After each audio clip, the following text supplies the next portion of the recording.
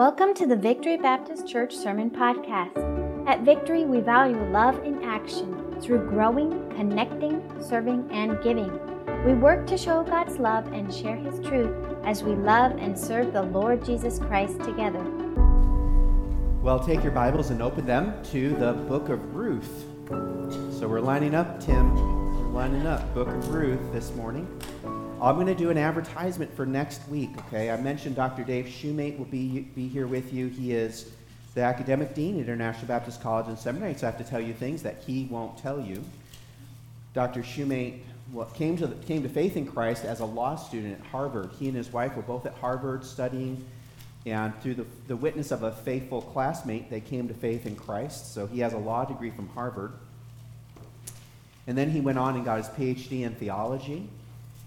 He's an expert in Hebrew, and so he's one of the smartest people you'll ever meet, although you won't get that from him when you interact with him, because he's also very, very humble, and he's a fantastic communicator of God's Word and God's truth, and so I hope you'll come. The Lord has greatly gifted him. He and his wife both speak Spanish fluently and have been involved in theological training in Mexico and in the Latin world for a long time, and so you just don't want to miss next week hearing Dr. Shoemate. So please come back. So if today doesn't ring your bell, just come back next week, okay? So have you found Ruth chapter 2? Ruth chapter 2. And we are going to read verse 17. Ruth chapter 2, and we're going to read verse 17. Ruth 2:17. So she, that is Ruth, gleaned in the field until even, and beat out what she had gleaned, and it was about an ephah of barley. It was about an ephah of barley. This morning I would like to settle one of the great biblical questions of all time. How much is an ephah? Would you join me in prayer? Dear Lord, we're so thankful for the time that we have together. I am thankful for Victory Baptist Church, for this lighthouse in Casa Grande. I'm thankful for Pastor Terry and his wife, their faithfulness over all these years. I pray that as they're enjoying family time and this new one that's been born into their family, I pray that you would just give them a great time together. So, Lord, in their absence, we think of them and pray for them. And then, Lord, I pray that you would direct us to your truth through your word as we ask this question. How much is an ephah? So, Lord, we love you and we praise you. In Jesus' name, amen. Now, some of you have a study Bible that has a note, and you think, this is easy. I'll just look at my footnote. I know exactly how much an ephah is. In some Bible translations, they actually don't put the word ephah there. They put the actual conversion to what it might be in English today. But we are going to answer the question, how much is an ephah? And we're going to do that using our Bibles. Okay, so keep your finger right here in Ruth chapter 2, because I promise you we will be back to Ruth chapter 2, but I want you to turn to the book of Exodus, okay? Turn to the book of Exodus. I want you to turn to Exodus chapter 16 as we go on a quest trying to answer the question, how much is an ephah? I know that you should not bring up such controversial biblical questions when you're a guest speaker. But I decided to take the risk. Exodus chapter 16, and would you look at verse 36? Exodus chapter 16 and verse 36. And here is the answer to our question. Now an omer is the 10th part of an ephah. All right, so how much is an ephah? An ephah is 10 times an omer. All right. I'm not sure what I'm going to do with the rest of my time. We have answered the question. An omer is a 10th of an ephah, so an ephah is 10 times an omer, which begs the question, how much is an omer? All right, stay right here in Exodus chapter 16. We're going to find out how much an omer is. Again, we're using our Bibles here to try and figure out how much an ephah is. Go to verse 16. So Exodus 16 and verse 16. This is when manna is being instituted into the life of the people that are traveling through the wilderness. And there were instructions given on how to gather the manna. And you have here in Exodus 16, verse 16, this command. This is the thing which the Lord has commanded. Gather it every man according to his eating. Okay, and here's the word, an omer for every man. According to the number of your persons, take ye every man for them which are in his tents. So here was the command. Every day you get up and you go out and you gather an omer's worth of manna for every person who's in your tent.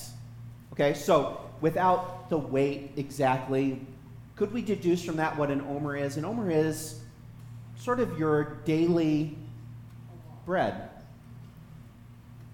Give us this day our daily bread. Is actually coming. That's when Jesus prays that, he's actually thinking about the provision that God made for the people of Israel within the wilderness. God made a provision every day of their daily food intake. So an omer is basically what a person needed for a day's sustenance. In fact, if you look at verse 22, every day you were to gather an omer, approximately an omer, for every person that lived in your tent. But what were you supposed to do on Friday morning? Okay? Gather 2 omers, verse 22. Okay? On the 6th day they gathered twice as much bread, 2 omers for one man, and that was to sustain them over how many days? 2 days. So an omer is what you need for a day. It's basically what you would expect. Okay. So, how much is an ephah? An ephah is 10 times an omer. Or, taking the information we now have about an omer, an ephah is about 10 times what you would need for a daily provision. Everyone with me so far? Let's go back to Ruth chapter 2. So how much is an ephah? Well, an ephah is 10 times what you might expect for a daily provision. But let's get into the background of of Ruth chapter 2. What is going on in this scene? So she gleaned in the field until even. Who's the she that's gleaning in the field? This is Ruth. Ruth has returned to the city of Bethlehem with her mother-in-law, Naomi. Naomi had left the city of Bethlehem 10 years prior. She had left with her husband and with her 2 sons. And they left because there was no bread in Bethlehem. Which is ironic, because what does Bethlehem mean? It means, in Hebrew, the house of bread. Beth Lechem, the house of bread. It's a bad deal when the house of bread has no bread. Bethlehem was the breadbasket of the southern region of Israel. It was the place that had the most productive grain fields in southern Israel. And yet there had been a drought. There had been no rain. And when we compare this, especially within the context of Judges, and Tim did a great job of saying you need to know the covenants to understand what's going on in the book of Judges. Under the Mosaic covenant, God had told his people, when you go into the land, if you will obey me and if you will honor me, I will cause you to prosper in the land. So my friends, if the people of Israel are living in the land and they are not prospering in the land, where does the issue lie? Is it with God and his promises? No, it's with the faithfulness of the people of Israel. In fact, God said, if you go into the land and you obey me, I will prosper the land and I'll send rain and your fields will flourish. But when we get to the book of Ruth, the fields are not flourishing, there is no rain, and there is famine. And that's because the people are not following God's law. As we heard this morning, in the days of the judges, there was no king in Israel, and every man did what was right in his own eyes. And so even the house of bread has no bread. And by the way, when you're reading the Old Testament narratives, the historical narratives, anytime someone is leaving the promised land, good things are not going to happen after that. And this is exactly what happened for Naomi and her husband and 2 sons. As they leave the land of promise and they go into the land of Moab, they take the sons take wives, but then the husband, Naomi's husband, dies, the two sons die, and now Naomi is bereft of her husband and her 2 sons. And then finally they receive news that the Lord has visited Israel again with rain. And so Naomi makes the choice to return back to the land of promise. You know, of course, that Orpah kisses and leaves, but Ruth clings to her mother-in-law and returns back to the land of Israel. But what are they going to do? The land of Israel is producing its first crop in 10 years. That means that those landowners around Bethlehem are going to have their first payday in 10 years. If you own land, you might be wealthy, but if their land isn't producing anything, what good does that land do you?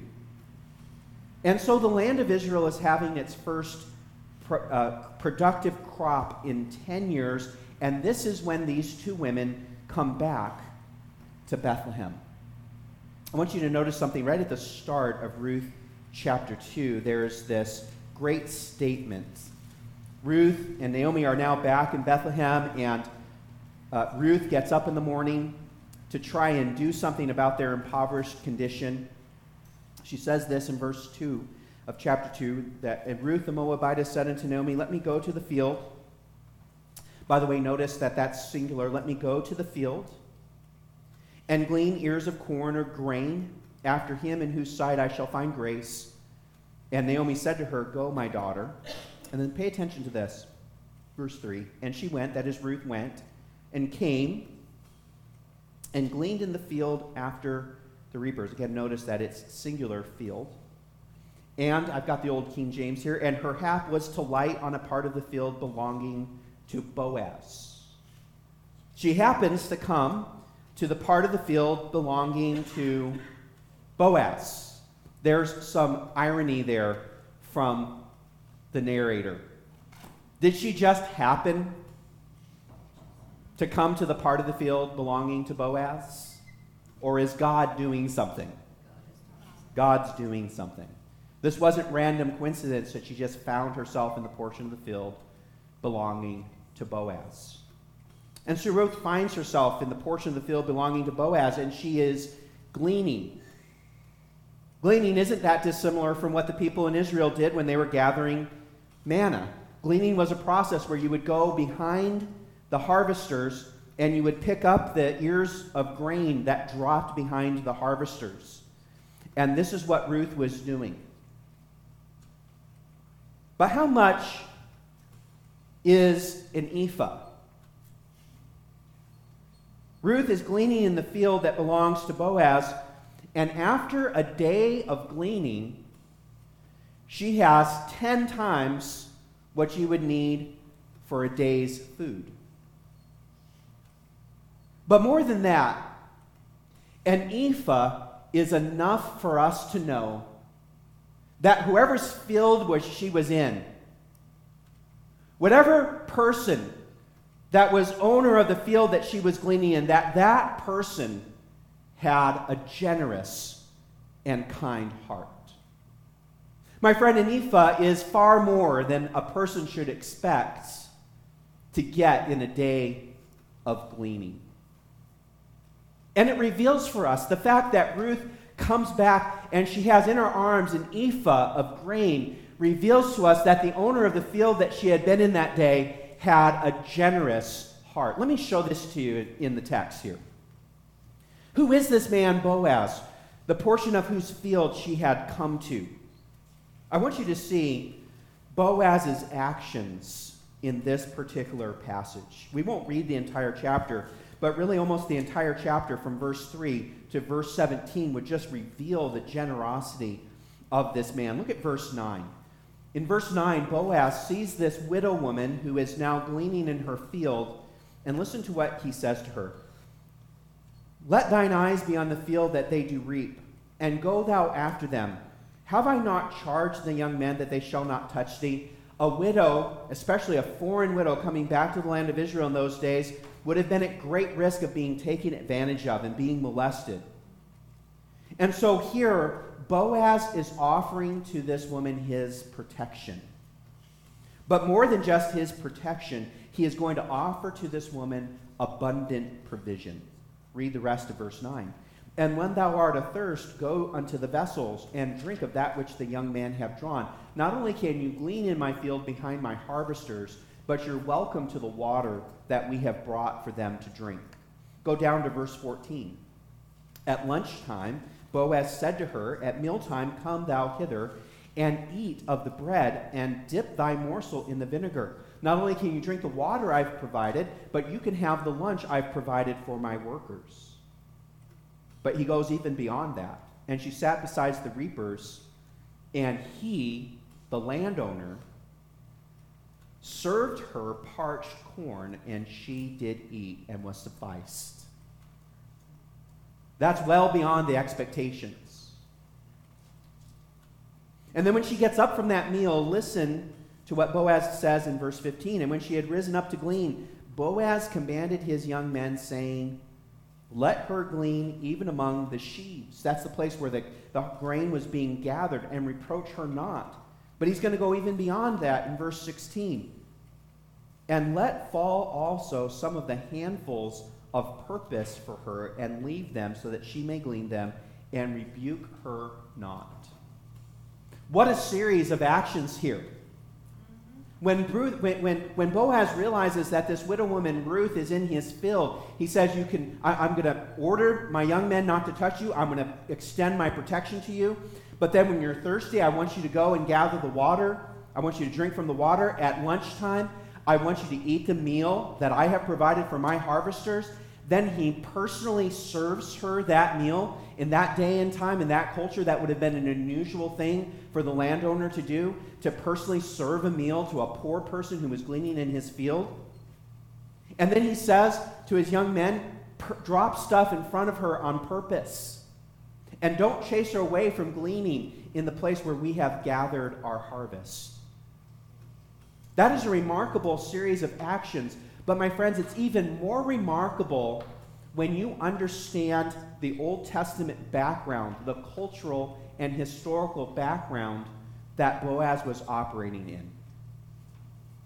If you go back to the book of Leviticus, God had a law of how to make provision for foreigners, strangers, and widows in the land. God actually has a law of what to do when you're harvesting your field. And in that law, he gives two main provisions.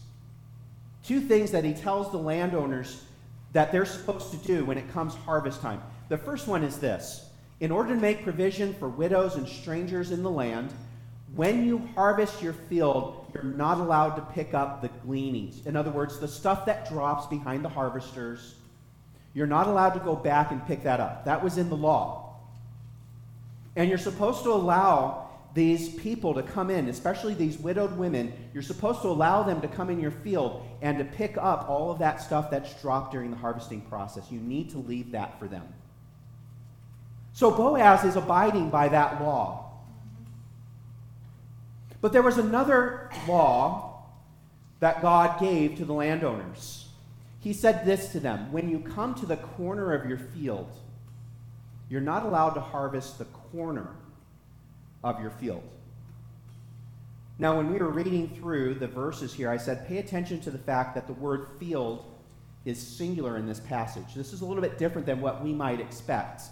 It doesn't say here that Ruth came to the field that belongs to Boaz. It says that she came to the portion of the field that belonged to Boaz. All of that farmland that was around Bethlehem, all of that farmland was divvied up among the different landowners. It wasn't like there was a farm over there and then another farm over there. All of the different pieces and portions of land touch each other. And so if you looked at the farmland, it would have been much more like, sort of like a patchwork quilt. Different portions of the field belonging to different people. And those different portions of the field would have been marked out with boundary stones. The Bible calls these landmarks. Those stones were really important. In fact, when you read the Levitical law, it was a capital crime to move the landmarks. Okay? Because if I go up to my landmark and I just pick up that pile of stones and move it a foot, and then I go down to this other landmark and I pick up those stones and move it a foot, what have I just done? I just stole a foot strip of my neighbor's field. Everyone with me? Now, when they harvested with sickles that they swung in an arcing motion. Now, this provides a real problem when you get to the corner of your field. Right? If you have square boundaries and corners and you harvest in a sweeping arcing motion, then what's the problem when you get to the corner of your field? Yeah, if you take that last full sweep, what are you doing? You're harvesting your neighbor's grain. So here's the law that God gave Israel. He said when you get to the corner of your field, you're allowed to take that last full arcing swing and harvest. But everything that's left standing, in other words, to get the rest of that grain, you'd have to shorten your swing, and you'd have to really carefully hack away, not to get into your neighbor's field. And he says, don't do that. Take the last full swing and leave everything in the corner unharvested. So, my friends, here's what the field around Bethlehem should have looked like.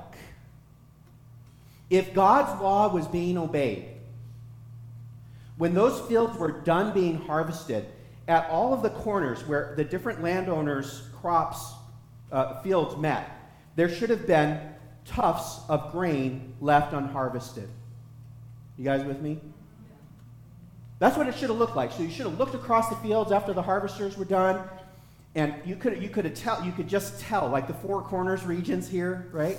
Where the four corners meet, there should have just been tufts of grain unharvested, which God said, don't harvest, leave that for the widow and the stranger.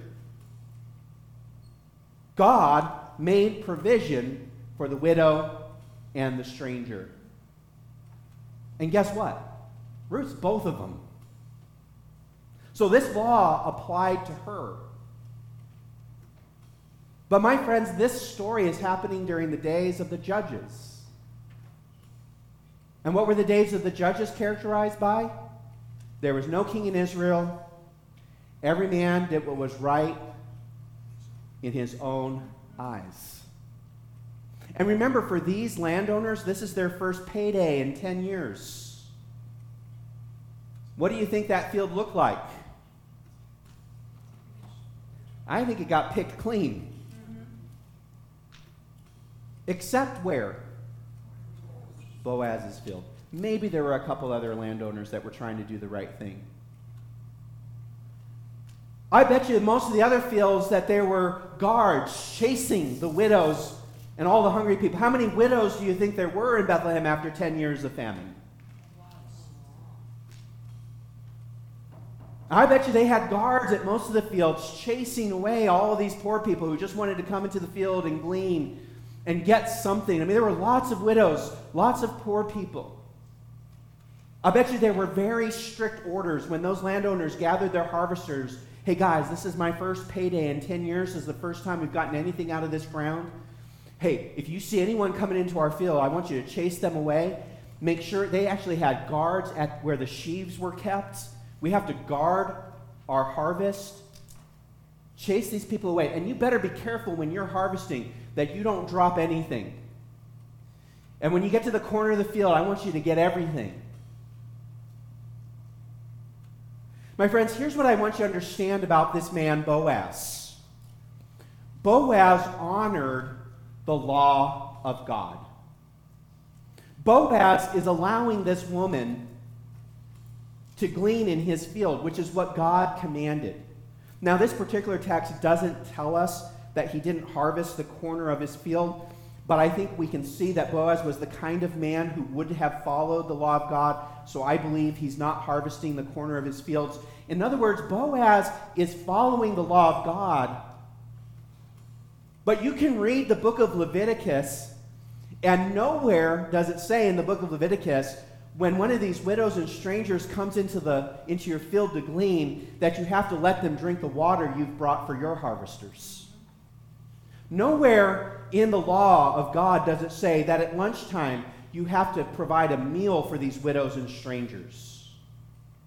Nowhere does it say you have to let the widows and strangers go and glean around the sheaves where you've gathered your harvest. It doesn't say anywhere in the law of God that you have to tell your harvesters to drop stuff on purpose in front of the widows and strangers. My friends, here's what I want you to understand about Boaz. Boaz is someone who, yes, honored the law of God, but Boaz is someone who exceeded the minimum. Boaz was someone who understood from the law of God that God had a heart for widows and foreigners.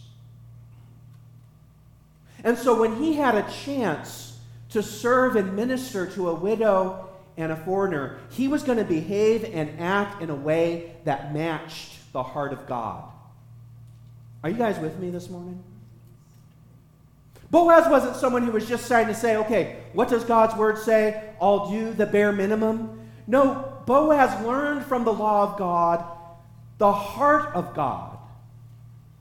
And then he wanted to live out as much as he could with his capacity what it meant to have God's heart towards the people that were around him. This is a principle that we find throughout the scriptures. When we get to the New Testament, Jesus is interacting with the Pharisees.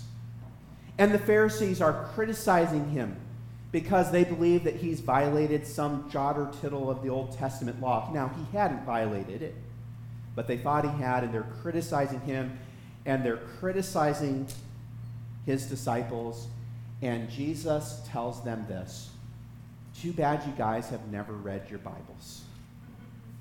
Now, these are people who made copies of the Bible for a living, but Jesus goes to them and says, too bad you've never read the Scriptures. But you really ought to. You really ought to go read the Bible, Jesus told the Pharisees, because you need to find out that what God desires is mercy. You see, that law written into the book of Leviticus wasn't written there so that people would just merely follow the letter of the law. It was there to instruct. In fact, that's what the word Torah means in Hebrew. The word law, that's what it means in Hebrew. It was written there to instruct the people that the creator of the universe has a heart of compassion and mercy towards widows and foreigners. And so he writes into his law a provision for widows and foreigners. And Boaz had a relationship with God that says, I don't want to just follow the letter of the law. I want to learn the heart of God. That was the purpose for the law. This is why David can say in Psalm 1, I delight in the law of God. How many of you have gotten to the book of Leviticus and say, I just delight in the book of Leviticus? The book of Leviticus is the place that your New Year's resolution to read through the Bible in the year goes to die, right? You're reading along. Genesis is interesting, you know. A lot of good stuff going on in Genesis. You get the opening verses of Exodus, and there's like plagues and cool stuff. Then you get towards the latter part of Exodus, and it's getting a little dry. And then you hit Leviticus. And it's usually Leviticus 14, 68 verses of what to do if you have leprosy, you know. And as you're reading through that, you're like, if I ever get leprosy, I'll know exactly where to come, you know. And you're reading through there, and it's like you twist the head off the dove, and you put blood on your left thumb, and if you're poor, you put it on your right thumb, and, you know, then you get to the part of, should I round my beard or square it, you know. You know, you wake up in the morning, and you're like, oh, Lord, I'm just so tempted to round my beard. And then you read in Leviticus, you're like, thank you, Lord, for delivering me from that temptation. But you understand, my friends, that is the book of Leviticus that David is talking about when he says, I delight in the law of God. If you want to delight, and you can, and you should, if you want to delight in the book of Leviticus, you know what you have to do? As you go through the book of Leviticus, you have to discern the heart of God that is being revealed in the book of Leviticus. We need to be like Boaz, who, when he read the law of God, discerned the heart of God, and then do the next step. Boaz wanted to live out the heart of God to the people that were around him. if he discerned in the law of God that God had a heart for widows and foreigners, and then he comes to his field on the first day that he's getting any pay in 10 years, and he sees this woman, this widow, and this stranger in his field. It wasn't just follow the letter of the law. It was express the heart of God. My friends, would you please hear me? Our world desperately needs people who, yes, obey God's word. But my friends, our world desperately needs people who go beyond just a minimalist approach. We need people who step forward and say, I want to demonstrate, I want to be used by God to demonstrate the heart of God to this world around us. My friends, how does God feel about this world? For God so, are you guys with me? For God so loved the world. How does he love this world? That he gave. And what did he give? His only Son. My friends, God loves this world, and because he loves this world, he gives. And what does he give? He gives his very best. That is the heart of God towards this world. There's a burden in my heart. We are conservative Christian people. We stand for what the Bible says. And that is true about Pastor Terry. That's true about the leadership here at this church. We stand with what God says in his word. And I understand that we are facing a lot of cultural pressure right now. And there are a lot of people who are compromising what God's word says on very important issues today. And I'm confident that I can say this in Pastor Terry's absence. Pastor Terry, Victory Baptist Church, is not going to compromise on what the Bible says is true about these vital issues going on in our world today. But I am burdened that sometimes as conservative Christians, standing for what the Bible says is true, that we sometimes just get a grumpy and cold heart towards the world around us. Can I speak to you very, very clearly? There are lots of people that are bound up in the LGBTQA apostrophe, all the letters of the alphabet, that movement and that agenda. There are lots of people that are tied up and bound up in that, and we can't compromise. But we ought to have God's heart of compassion towards those people. Jesus died for those people. That is how God feels towards those people.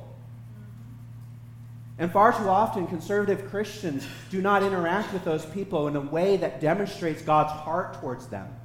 By the way, God's heart towards them does not include compromising what the Bible says. You cannot love someone and go along with what they do if that's harming them. This summer I was at a camp, and there was a young lady there who identified as LGBTQA, and I preached the message, and she actually got up and stormed out the back of the auditorium while I was preaching. And I wasn't saying anything mean or harsh. I was just teaching what the Bible says about human sexuality and gender identity. And I talked to her afterwards, and she said, well, love is love. You know that slogan, love is love. And I just looked at her and I said, if you knew I had cancer and you didn't tell me about it, that wouldn't be love. I love you enough to tell you what God says is true. I want to share the truth, but I want to do it in a way that demonstrates a heart of love and compassion. Jesus Christ died for that young woman. The creator of the universe loves that young woman so much that he would send his only Son into this world to rescue her. That's the truth. That's what this book says about this world around us. I just picked on that one issue, but there are all kinds of issues like that. And our world desperately needs people like Boaz, who, yes, obey the Word of God, but in their obedience to the Word of God, ask the Spirit of God to help them to show forth the love of God to the world around us. This is what Boaz did. He discerned from the law of God that God loved widows and strangers. And then he would use his position in life to minister. Not only did he not harvest the corners, Not only did he not pick up the gleanings that dropped, he made provision with a generous heart towards this widow and stranger. How much is an ephah? An ephah is so much grain that it indicates to us with great clarity that Boaz was a man who had a heart like God's heart. That's how much an ephah is. So an ephah is way more than just 10 times an omer. An ephah is an indication of a heart of a generous man. In fact, Naomi, when she sees an ephah, says this. When Ruth walks in with an ephah in her hands, look at verse 19, the phrase I'm picking right out of the middle of verse 19. Listen to what she says. Blessed be he that did take knowledge of thee. Naomi takes one look at an ephah of grain and says, someone was generous. Yeah, Boaz was generous. Boaz is one of my heroes because of the generous heart that he had, the heart of God, and he expressed that to the world around him. But I've got one last answer to the question, how much is an ephah? Yeah, an ephah is 10 times an omer. It's 10 times what you should expect on a daily basis. Yes, an ephah is enough to demonstrate Boaz's heart of God, the generous heart of God that he had. But lastly, an ephah is enough to remind a bitter woman that God has not abandoned her. You got to love Naomi. When she gets back to the land, look at verse 20 of chapter 1. She gets back to the land. She had left the land full, she says. I left this land full. I had a husband and 2 sons. But listen to what she says in verse 20. She said unto them, call me not Naomi. Naomi means pleasantness. Call me Mara, which means bitterness. For the Lord has dealt very bitterly with me.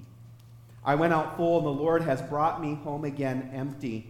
Why then call ye me Naomi, seeing the Lord has testified against me, and the Lord and the Almighty has afflicted me? This is the attitude of Naomi at the end of chapter 1, bitter by the events of her life, believing that God has just turned against her. But how much is an ephah of grain? Just read what Naomi says when Ruth walks in with an ephah of barley. Verse 18, chapter 2, and she took it up and went into the city, that ephah of barley, and her mother-in-law saw what she had gleaned. And she brought forth and gave it to her that she had reserved after she was sufficed, so that you could eat, and there was stuff left over. And her mother-in-law said unto her, where hast thou gleaned today? And where wroughtest thou? Blessed be he that did take knowledge of thee.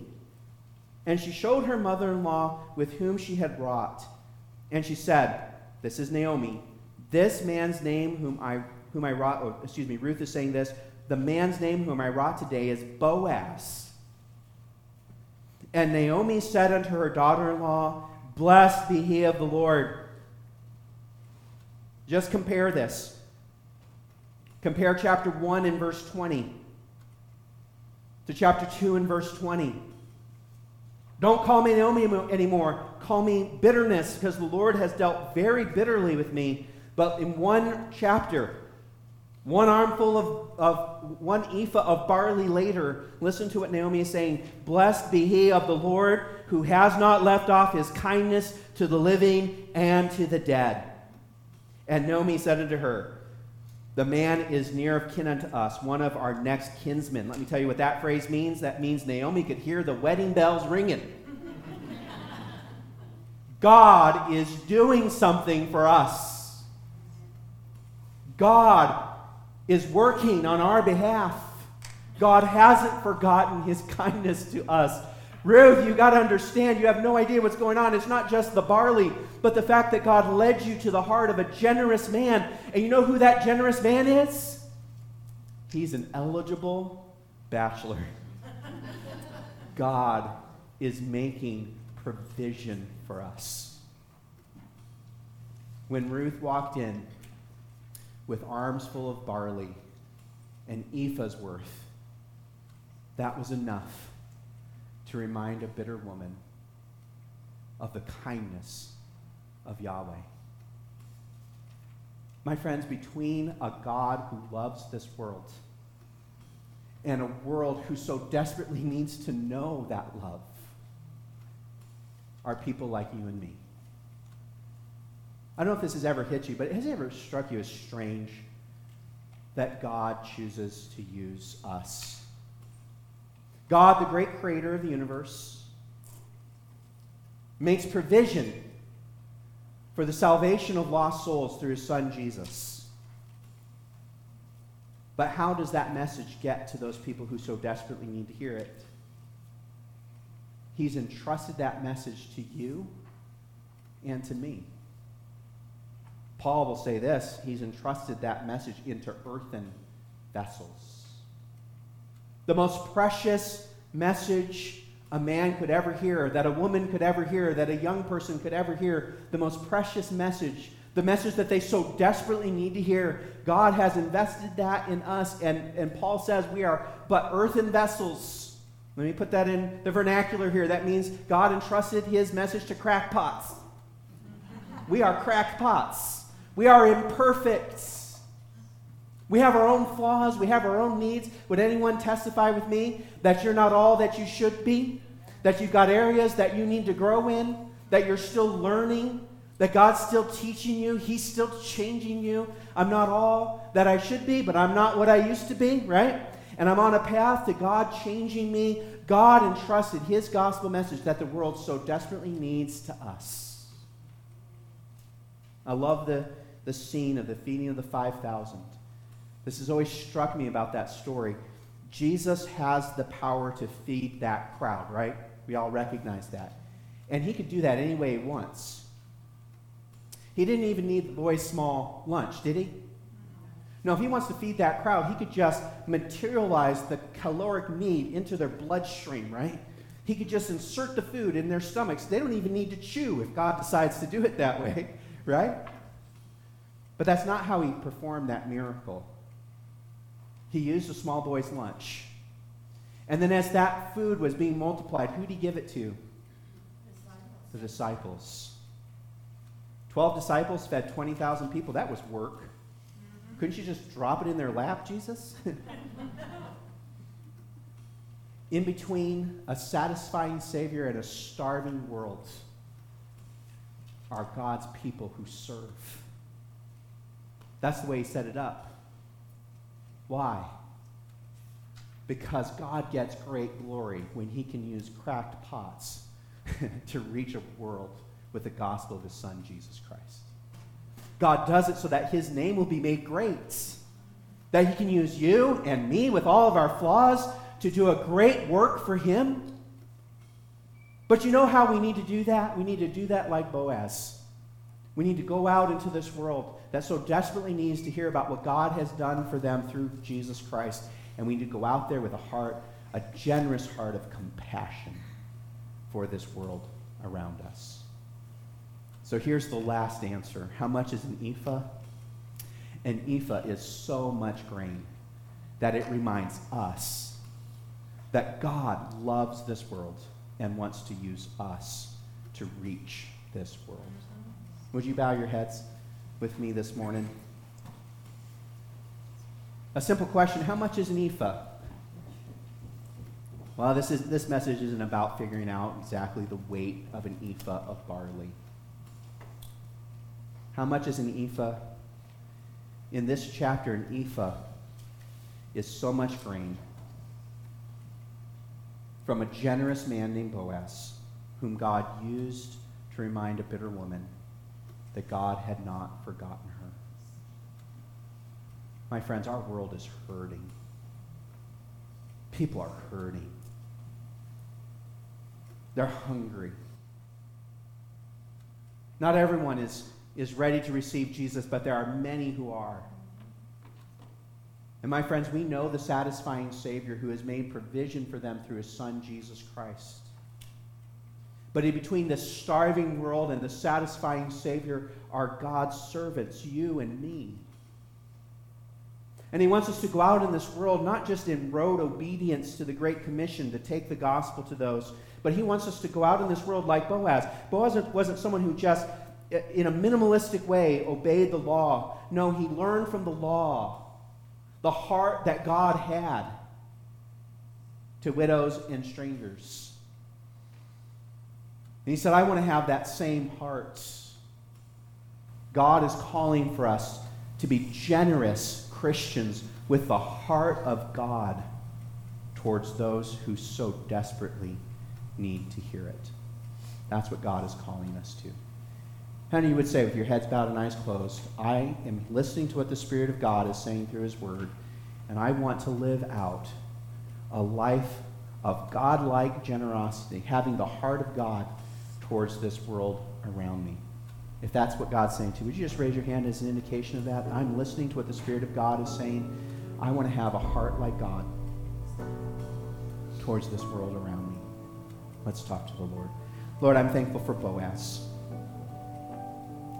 He followed your law, yes, but he learned from your law the heart that you have towards widows and strangers. And then he said, Lord, let me be used to minister that.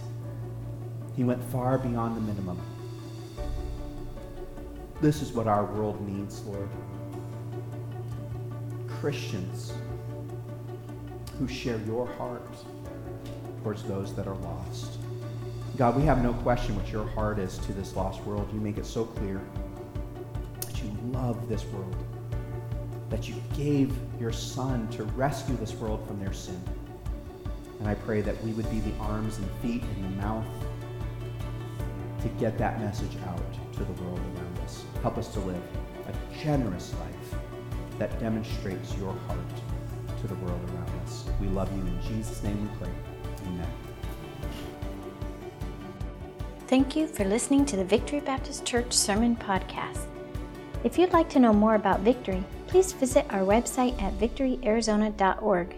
You can also connect with us on our Facebook page or by emailing victory@victoryarizona.org. We'd love to help you accept and follow Jesus Christ.